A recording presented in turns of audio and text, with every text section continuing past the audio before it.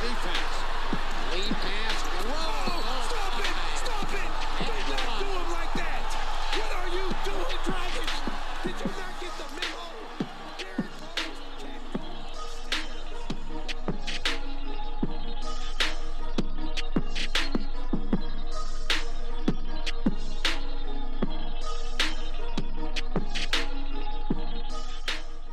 Yo, what's going on, everybody? Thanks for checking out episode 21 of the And One podcast, and I hope you're having a wonderful day. Before we jump in and get into the questions, introduce the guest, all that good stuff, there's some other good stuff I want to bring your attention to. Down in the description below, a lot of the good things that we talk about in this podcast will be referenced down there. There'll be some links and whatnot for you to check out. And right at the very bottom, there's a podcast Instagram. Send us a follow there. There's a podcast email, so you can send us an email if you think you should be on this podcast, or you know somebody who you think should be on this podcast. And I don't have anything else to really say, so yeah, let's let it roll. Peace.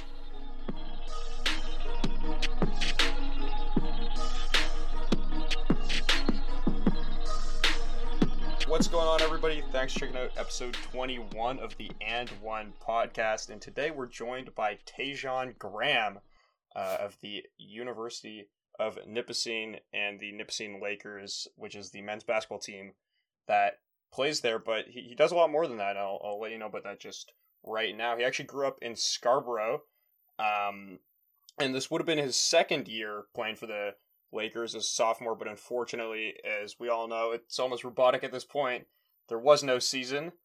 He played at the Toronto Basketball Academy for his fifth year in high school after playing at St. John Paul the second, and he was actually a two-time TDC AA champion there, which is sort of like WIXA for those KW listeners.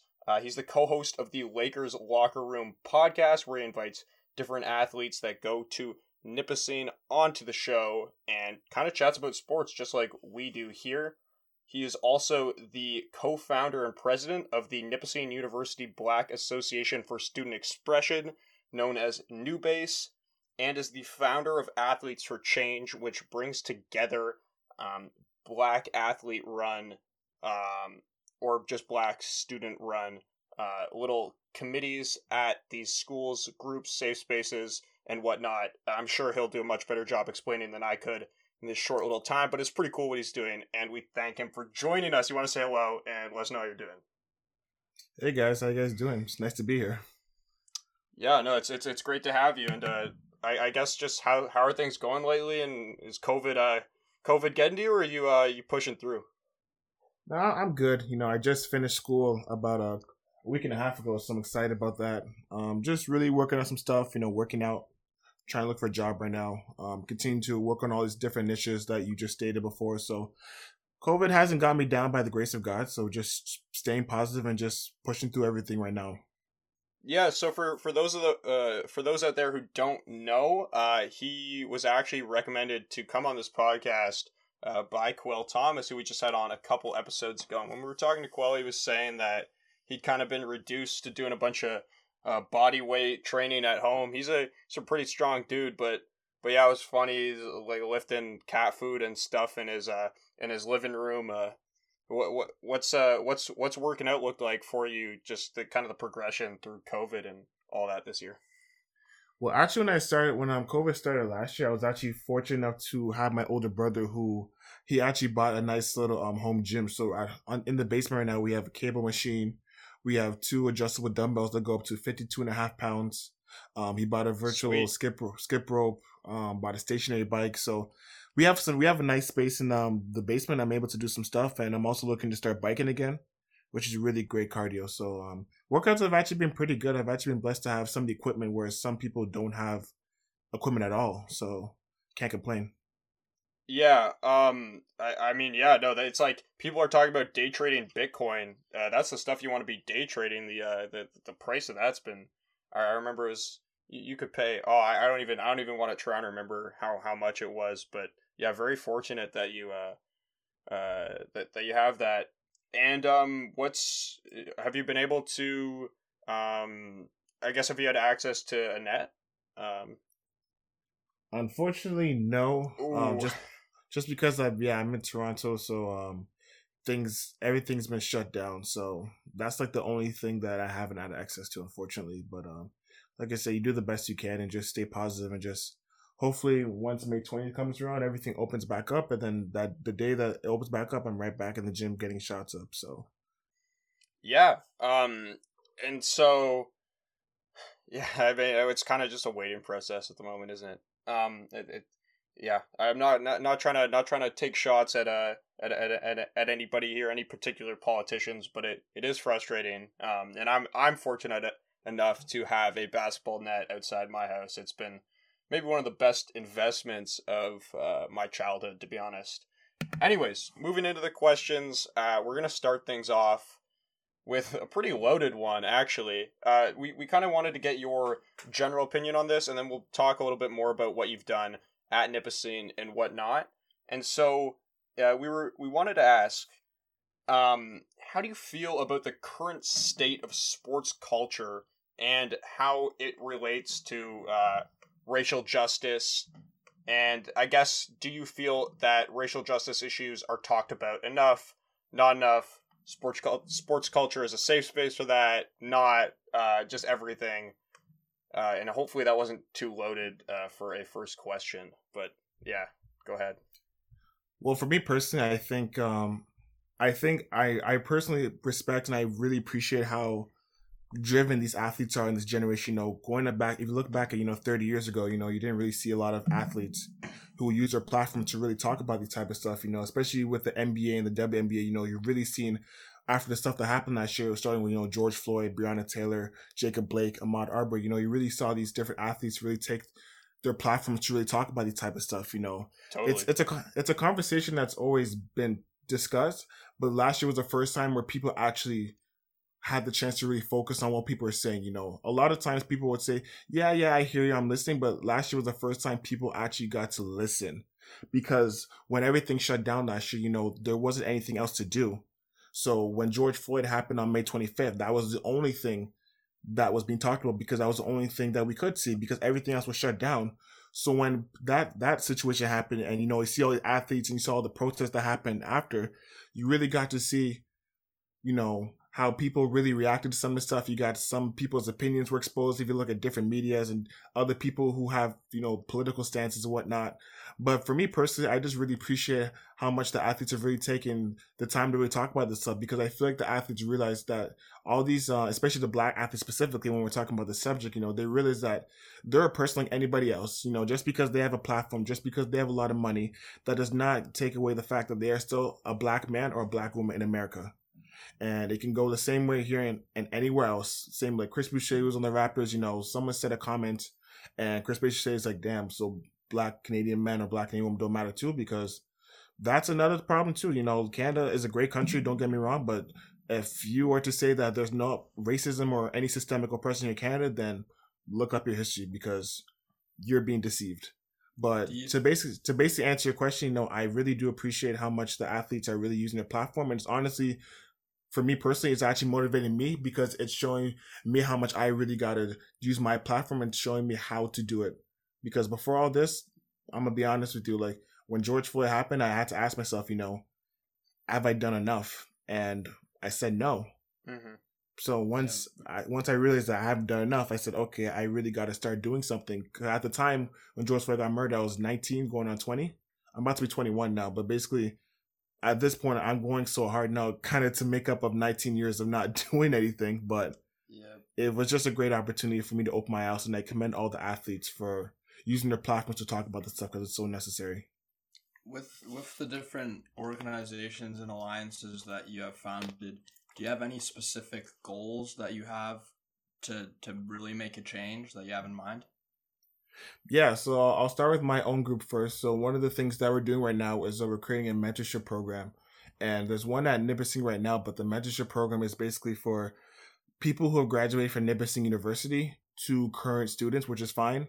But with New Bay, specifically my own group at my Nipissing University, we're really trying to focus on the impact in the community. So we're really trying to we're in the process of starting to create a mentorship program for the high school students, because we do realize as a group that they are going to be future stakeholders at university. So it's really important that we have that mentorship piece there where we really get to educate them about different stuff, you know, as microaggressions, you know, importance of community, diversity, all that type of stuff. In a larger scheme, you know, one of the things I'm working on right now is creating a grant for BIPOC student athletes because there's nothing of its kind. So just giving another opportunity for BIPOC student athletes to get money, which would be great. Another thing that I'm working on too is really creating a Black History Month thing in youth sports because they have the only youth sports initiative that's like countrywide is Shoot for the Cure. So Shoot for the Cure is an event for basketball that is raising for breast cancer, which is great. But when you look at the landscape of youth sports in general, there's nothing for Black History Month. So I'm really trying to working on getting something for that. And then also too is creating an award for student athlete advocacy because a lot of athletes are doing amazing work and a lot of incoming athletes are going to do amazing work. So I really just want to create an award that's going to give them that recognition and really give them that platform, that spotlight for people to see how much work they've put in. Because all the stuff that all these athletes are doing is not easy. You know, some athletes I've talked to or I've heard, you know, want the change to happen, but don't want to put the work to make it happen, which doesn't make any sense. Because being an athlete, you know, you can't say, I want to be good at basketball, but I don't want to put the work in. Like that doesn't make any sense. It's a little hypocritical, isn't it? It's very hypocritical because when it's something like this, like you have to put in the work. Like we have 400 years of systematic oppressions and disproportionate communities to make up for, so we can't just sit home and do nothing. Like we have to put the work in. Like it's needed. So that's just a bit of some of the stuff that I'm doing, that I'm trying to really make an impact using the platform of sports. Yeah, so I guess in your experience playing, just being around the game of basketball, being around any sports in general, what have you noticed as some barriers or setbacks for Black athletes, and why do you think not only this grant would be necessary, important, how do you think it would help? What would be the direct implications of it? The grant, I believe you mentioned earlier. I think because when you look at, you know, a lot of the, you know, lower income community, especially specifically in, you know, Toronto, where I'm from, you know, it's Black, you know, and I saw a stat the other day, you know, like there's a lot, I can't remember it specifically, but it basically showed like a lot of people think they'll go to university in terms of who are Black, and then a lot of people don't end up graduating. So, and also too, because, you know, sports is not cheap, you know, and, you know, university is not cheap. So I'm just trying to really help to give Black students or, you know, Black, biracial, Indigenous students another financial opportunity to get money, because it's not cheap going to university. And like I say, when you look at all the groups that are disproportionate and communities, it's predominantly minorities, and the minorities are usually typically Black. So like it's just really giving that financial opportunity is really what I'm trying to do with this grant.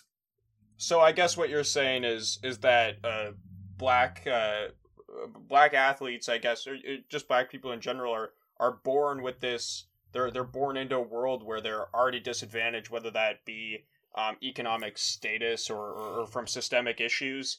But that doesn't take away from them as an athlete or as a student. So it's kind of it's kind of trying to make amends. Am I getting that right? It's not. I wouldn't say more so making amends. I would just say really creating another opportunity. You know, like you said, okay. when you come into this world as a Black person, you know, you're automatically, especially when my dad told me this when I was young, when you come into this world, you know, you automatically have a strike just because of the color of your skin.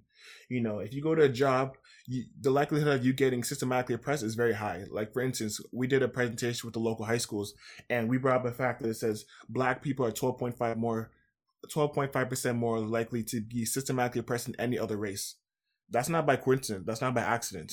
You know, all these different times when we talk about, you know, systematic oppressions, you know, police brutality and, you know, healthcare and education, all this type of stuff, it's for a reason. You know, we just don't say it because we want to say it. Look up the numbers. Just look at history itself. You know, when people want to talk about, I know we're not American, but when people want to say, you know, there's no racism in America, I'm sorry. If you do your history, America is, you know, started by racism. Like when you look at, you know, how it was found, you know, how they took the land, you know, away from the indigenous, you know, how there was slavery from 1619. And even when they got eradicated around the 1860s, there are people who were still trying to, you know, keep slavery about, you know, oppressing Black people. So yeah. It's not more so a fact of making amends. It's more so creating opportunities that should have been there a long time ago. Yeah, no, I like the explanation. And I mean, you're right. oftentimes it's easy to get sucked into looking at America, but it's very important because the notion that some people have of America and Canada being these completely different things. I mean, like look at how we treated Indigenous people, and you'll start to see some parallels, and you'll start to realize that maybe that's sort of a culture that we had, and we're trying to get rid of that might span across different minorities other than just Indigenous people, as it does in the U.S. as it spans across more minorities than just Black people. And hopefully I articulated that well, and we're good to move on. Feel comfortable with that, or? Yeah. Yeah, like you said, like just look at the history of Canada itself. Like if we're talking specifically about Canada, what happened with residential schools with Indigenous people, like they said, like if you look up the history, like it says the point of it was to, kill the Indian out of the child. And then when you look at the facts, the last residential school wasn't closed until 1996. It's crazy. That was 4 years before that was 4 years before I was born. Like I remember when I was in 12th grade, we were talking about that stuff, and the teacher asked, my religion teacher was like, search up when the last residential school was closed. And I searched it up and I told him, I said 1996. He's like, I was 16. I'm like, yeah. So when you were still in high school, there were still residential schools going on, and like 4 years before I was born, just as recently as the 1990s. So, like I said, Canada's a great country, but if you want to act like and be oblivious to the fact that there is racism or there has been racism in Canada's past, you got to educate yourself. That's all I'm going to say. Yeah, exactly. It's just it's saying like, is it really that much of a stretch, knowing what we know about residential schools, to suggest that similar things, similar attitudes, and systemic problems could exist with other minorities? And I wanted to ask, do you believe that the oppression faced or issues in general with sports culture and racial justice, you've talked a lot about it, maybe not a lot, but I guess most of your experience as a player has been with basketball. Do you feel as though some sports are better for this than others? Because I certainly believe that NBA players are given a much better platform to speak out, and it's much more encouraged than perhaps maybe like the NHL or something, coming from me as a hockey fan. Honestly, I think the beauty about sports is that how diverse it is. When you play on a team, the beauty about sports, which I've said on my own podcast, is that you get to meet so many different people who have different backgrounds. So for me personally, I play with every single race you can think of: Black teammates, white teammates, Hispanic teammates, Asian teammates, Filipino teammates, Indian teammates, whatever. Like I've played with every type of teammate you can think of. So I think the beauty about sports is that everyone has a platform to think about it. And it's funny too, because throughout this whole process, this is the second time, like a couple days ago, someone didn't know what the word allyship meant, which was crazy to me because allyship's been used many times. But basically what I'm talking about is the fact that allyship is so important, and the fact that when a white person talks about the stuff that Black people are talking about, it resonates so much more. Because when a Black person talks about their own situation, for some people it's like, yeah, he's talking about it because it's him. But when a white person talks about it, a person who looks like you, and we're talking about the white community, who shares your values, whatever, saying, this is what's going on, or Black Lives Matter, it hits different.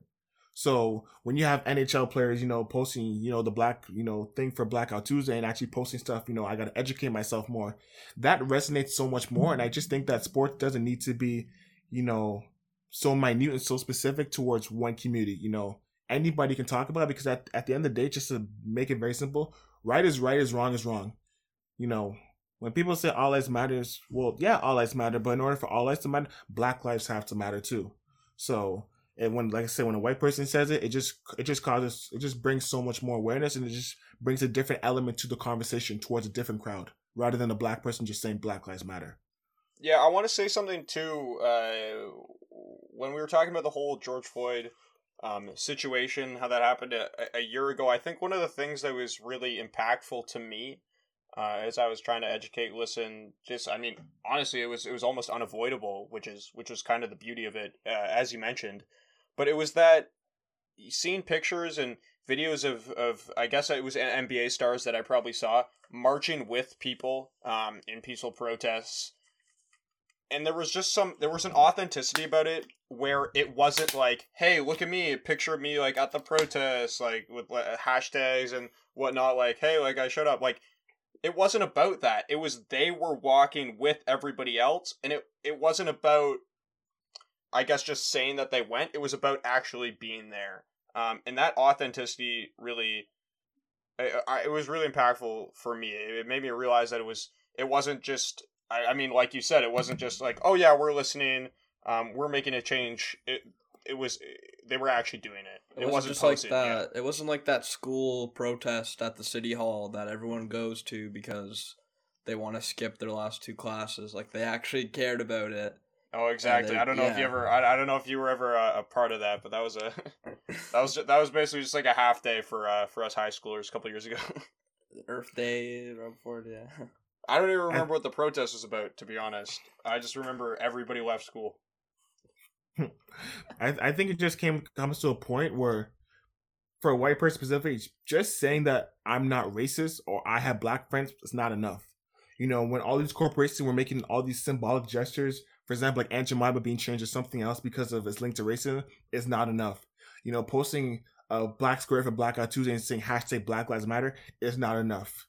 I think it's really important. Honestly, I feel like this whole time it really kind of exposed where people stand. I've said that a lot of times. You know, it really showed people's characters, and it also really showed how people really think, because it really showed, are you really for the cause, or are you just trying to be in with the in crowd? You know, like, are you willing to put yourself out there? Are you willing to go to protests? Are you willing to actually take the time to educate yourself to really be a part of the change? Because anybody can be a part of a hashtag, you know, campaign. Anyone can post a black square on June 2nd for Blackout Tuesday. But are you actually willing to be at the forefront, educate yourself, talk about these type of conversations like you and I are having right now to really make a change? If you're not able to do it, honestly, save the hashtags, save the Blackout Tuesday post, because I'm not here for it, because honestly, we don't need it. I don't want fake sympathy. I don't want to keep continuously hearing, you have my support. Well, if you have the support, then I need you to be in the front lines, and when I give you opportunities to help, I want to see you help. If you really want to support, like I said, when I give you the chance, I need to see you support. Yeah.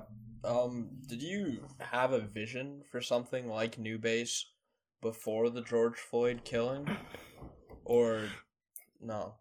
No, honestly, New Base actually wasn't my idea.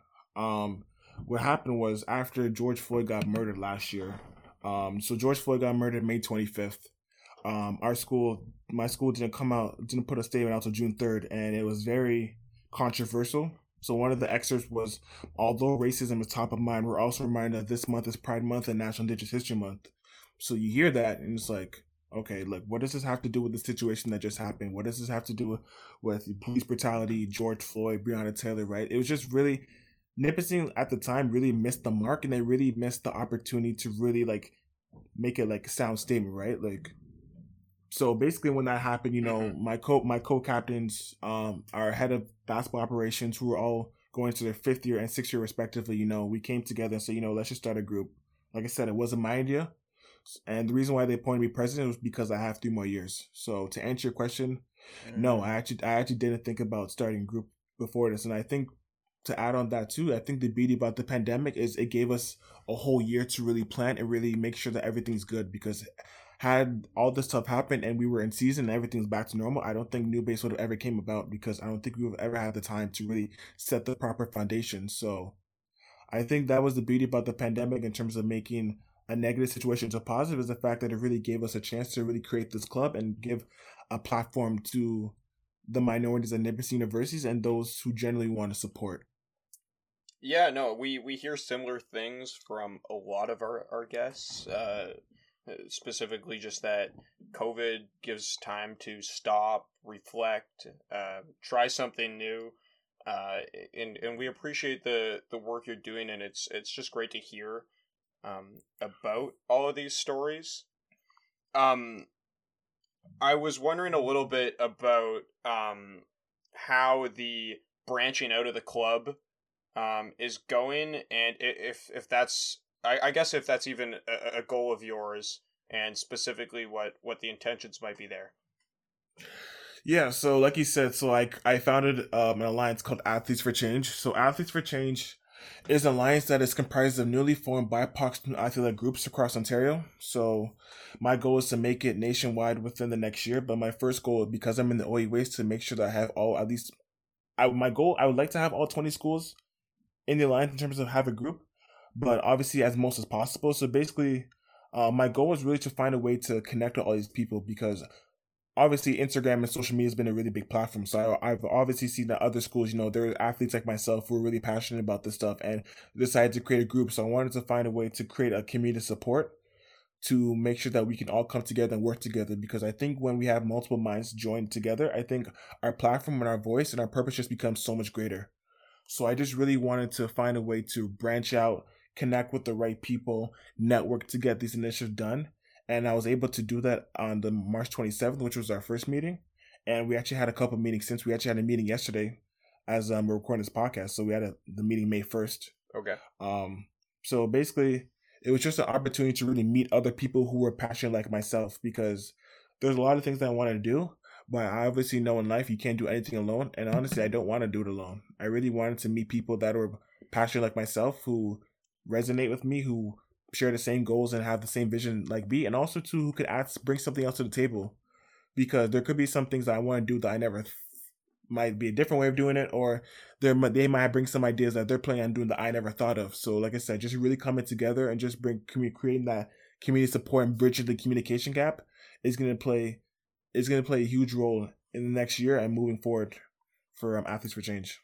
Yeah, and one thing I noticed, like, for example, in the NFL, when Cap took that knee, like the NFL pretty much just canceled him. He was done. He hasn't played since then. Have you had any sort of pushback when creating these alliances, or has it just all been support? I've been very blessed to, looking at it now, I've been very blessed to how easy it's been for me, because I fortunately have been able to connect myself with the right people who can actually help me make this happen. It started off with me connecting with Coach Leanna Jose, who's the head coach of the women's basketball team at St. Francis Xavier University in the AUS in the Maritimes. Right. And she also founded a non-for-profit called the BCCA, which stands for the Black Canadian Coaches Association. So I'm also the BIPOC student liaison for that as well. So I've been really connecting with her, and she really helped me put some of the stuff together and helped me give me some ideas.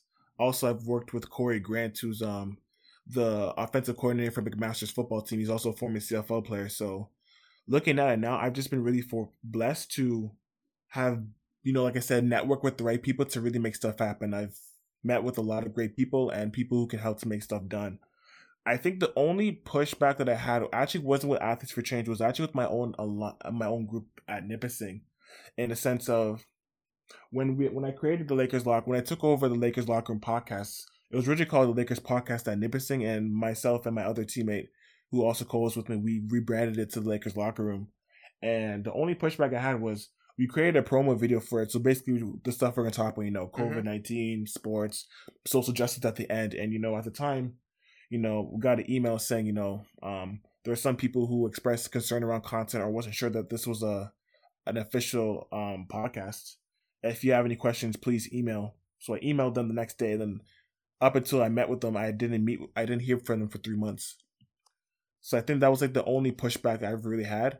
But other than that, there hasn't been much. And like I said, I've just been really blessed to have met the right people, and I'm continuing to meet the right people who can really help me push this thing forward. And sorry, what do you mean when you say official? Were they concerned that the views expressed in the podcast might not align with the views of Nipissing University, or? Yeah, exactly what you just said. Like, that's literally word for word what you just said is exactly what the situation was. And it was confusing because last year, the people who originally did it, the ones that graduated, the ones that we took it over from, they actually had the president of the university at the time, Dr. Mike DeGagne, on the podcast. So you would think that once the president of the university comes on the podcast, you would think that, it's an official podcast.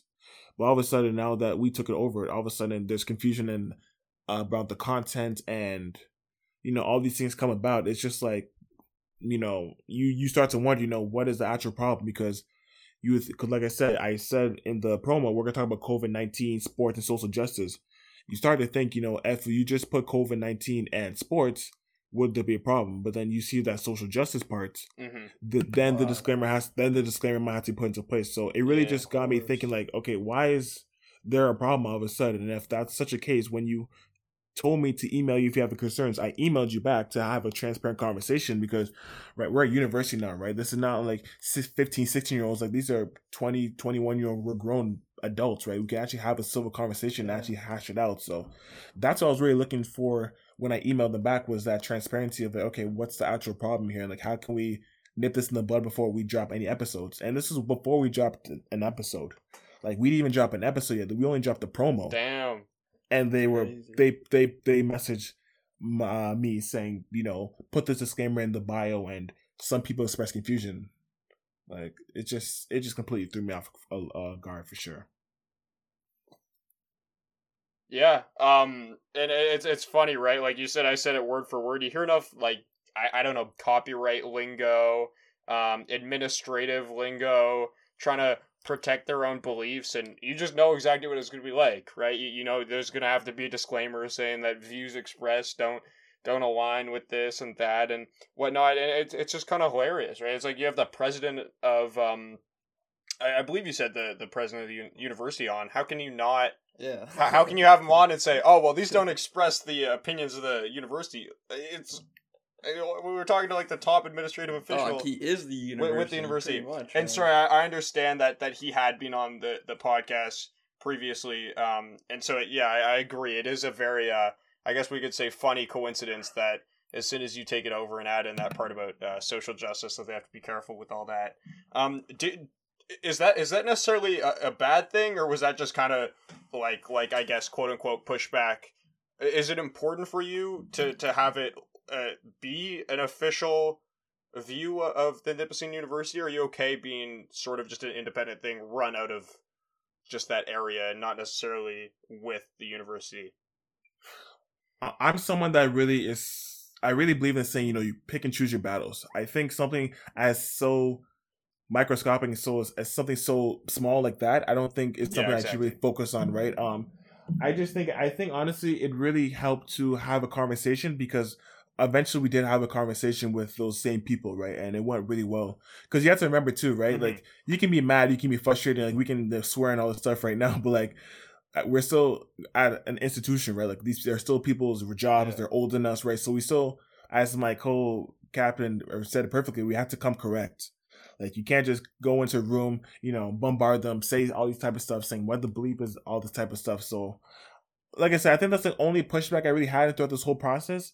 But it was so small. I think at this point, like, it's kind of been squashed, and it's something that I don't think it needed to linger. Yeah. Especially since the conversations that we were having were needed, in my opinion. I think they were necessary for the audience to hear, and I think the only thing that kind of disappointed me was you would think that they would trust you enough to know that we're not going to say anything that's going to be belligerent and disrespectful towards the school, and it's going to bash the school, right? Like, I just think that they would think that I'm smarter than that, to know that if I'm going to take over this podcast and represent the school and the name, I'm not going to do anything to bash my own school. Like, only an idiot, would do something like that. But like I said, it was squashed. I picked and chose my battles. I didn't think that was a really battle I need to fight, because it's not that serious. I could care less if it's an official podcast, as long as I'm able to do it and I can have the conversations that need to be had respectfully, is all that matters to me. Yeah.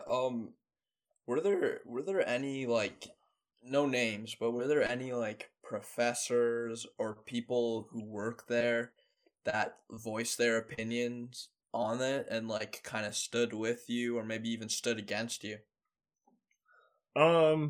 There's actually the CRA, so or the kind of, there's like a racialized caucus. So basically, it's teachers or professors at Nipissing who are like minorities. Yeah. So we've actually met with them a couple of times. And actually, no, they've supported us. They actually want to work with our group. When I told them what happened, like, obviously they're like upset. Like I said, pick and choose your battles. So the professors have actually been really supportive. Also too, like, you don't see everyone's opinion just because I haven't been back to the campus since like November 19th. So but from what I've seen, it seems like all the professors have been really supportive of New Base and like what we're gonna do. So I would say the support from the professors and the faculty has been really good, actually. All right, cool. What I'm thinking right now is, why don't you let everybody know what your kind of goals are briefly for the different groups that you're running, co-founding, being the president of, presidenting. We'll make that a word, and with your basketball career, I guess. Funny calling it a career when we're all so young, right? But just kind of how you see that playing out. What are your goals with all that? And then I'll ask you the final question, and we'll call it a day. I think for me personally, when it comes to running these clubs, I feel like my personal goal is just to continue to evolve and grow as a leader. You know, how can I continually grow and evolve where I can really like lead? Because on my own team, you know, like I said, I was a rookie. My first year, obviously, I wasn't leading anything. I wasn't trying to lead anything. So I just think for me personally, a personal goal for me is just to continue to evolve as a leader. You know, I'm going to make mistakes.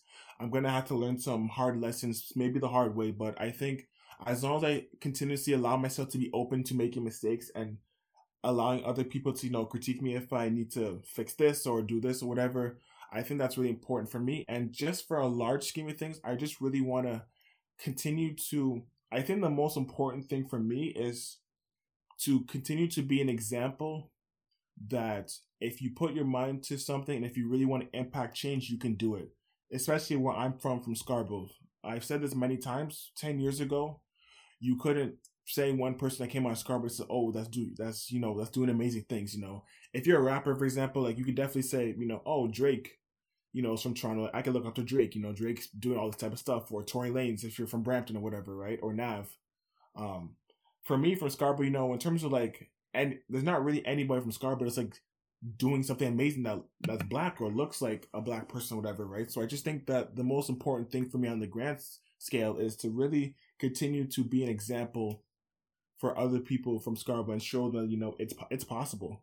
You know, you can come from Scarborough, you can come from where I came from, you can have my story, gone through trials and tribulation, and you can still create change and bring other people together to create change with you. So I just think that's the most beautiful thing about this whole opportunity for me, is that I can really impact people and not even know who they are and not even see at the moment like what the impact is going to entail, because I got 3 more years of university, right? And who knows how much people I can impact, or who knows how many more opportunities I can get just by doing this. So I just think that's going to be the most important thing for me, is just continuing to evolve as a leader and just continuing to be the epitome of black excellence, and just showing people from Scarborough who look like me that you can lead and you can create change on the biggest of stages. I mean, our final question is, why do you do the work that you do? And I feel like you just answered it before I even got there. That might be a first on the N1 podcast. Would there, with that question in mind, would there be anything you'd add to that? Because I honestly don't know what the prompt would be. I think I'll also add to. I think another reason why I do what I do is because I really want to. The biggest word about this whole process has been accountability. You know, when all this stuff happened last year, you know, especially with universities and statements and whatnot, you really saw who was quicker to respond than others. And, you know, accountability has been a word that's been used a lot, because on different levels, there has to be accountability. You know, the big thing about the Derek Chauvin murder, or excuse me, the Derek Chauvin verdict, was that there was accountability. You know, Derek Chauvin was being held accountable for his actions. Accountability branches out to different things. You know, the police themselves, you know, the system, teachers, you know, administrative staff, whatever. I just think that the reason why I do what I do is because I really want to be able to hold these people accountable, you know, especially when you look at the OUA, for example. You know, all these others, there's certain schools that are really doing more than others to really impact change. So if a school wants to say, "Oh, you know, we got to see what the other schools are doing," or "we don't know how we can do it," or "we want to support, but we don't know where to go about it," well, my purpose is to show them, listen, there are other schools that are doing stuff and actually trying to make stuff happen. What are you doing? And I think that simple question, what are you doing, branches out to not just schools. Like I said, it can be even yourself, like you can, like I said, I had to ask myself, what are you doing? Like I had to look at myself in the mirror and say, what are you doing? Are you doing enough to impact change? You're a Black person. You know the stuff that's been going on because your parents have educated you about the stuff. What are you doing about it? So I just think that the simplest thing to sum it up basically is that I want to hold those people accountable, but simultaneously be able to hold myself accountable to hold them accountable, if that makes sense. So basically, like I said, just making sure that I'm in the right position and I have the right, surrounding, and that I guess I have an opportunity to really just, like I said, educate myself on what other schools are doing, what other people are doing, what other processes are being created, just so that if anyone wants to act, complacent or, be lazy or try to hide from the fact, I can say, listen, there are other people doing stuff. You need to get your act together. So I think that's just been the simplest way to put it for why I do what I do. It's just, I want to be able to hold myself accountable to hold other people accountable. Yeah, it's well put. And we like to leave this final moment, final few minutes of the podcast, just give them back to you. If you want to shout anything out, let people be aware of anything, we can put whatever you want down in the description for people to check out. But yeah, just for anybody listening, you want to let them know what they should be aware of. Well, yeah, so definitely listen to my podcast, The Lakers Locker Room. It's at Lakers Locker Room on Instagram. Definitely follow the Athletes for Change Instagram page at _Athletes for Change altogether.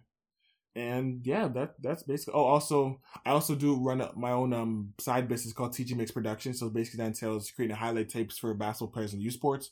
So definitely follow that too at TG Mix Productions. And yeah, I think that's everything. I've said everything else. Okay, and did you say TG Mix Productions was that a YouTube channel or an Instagram account or?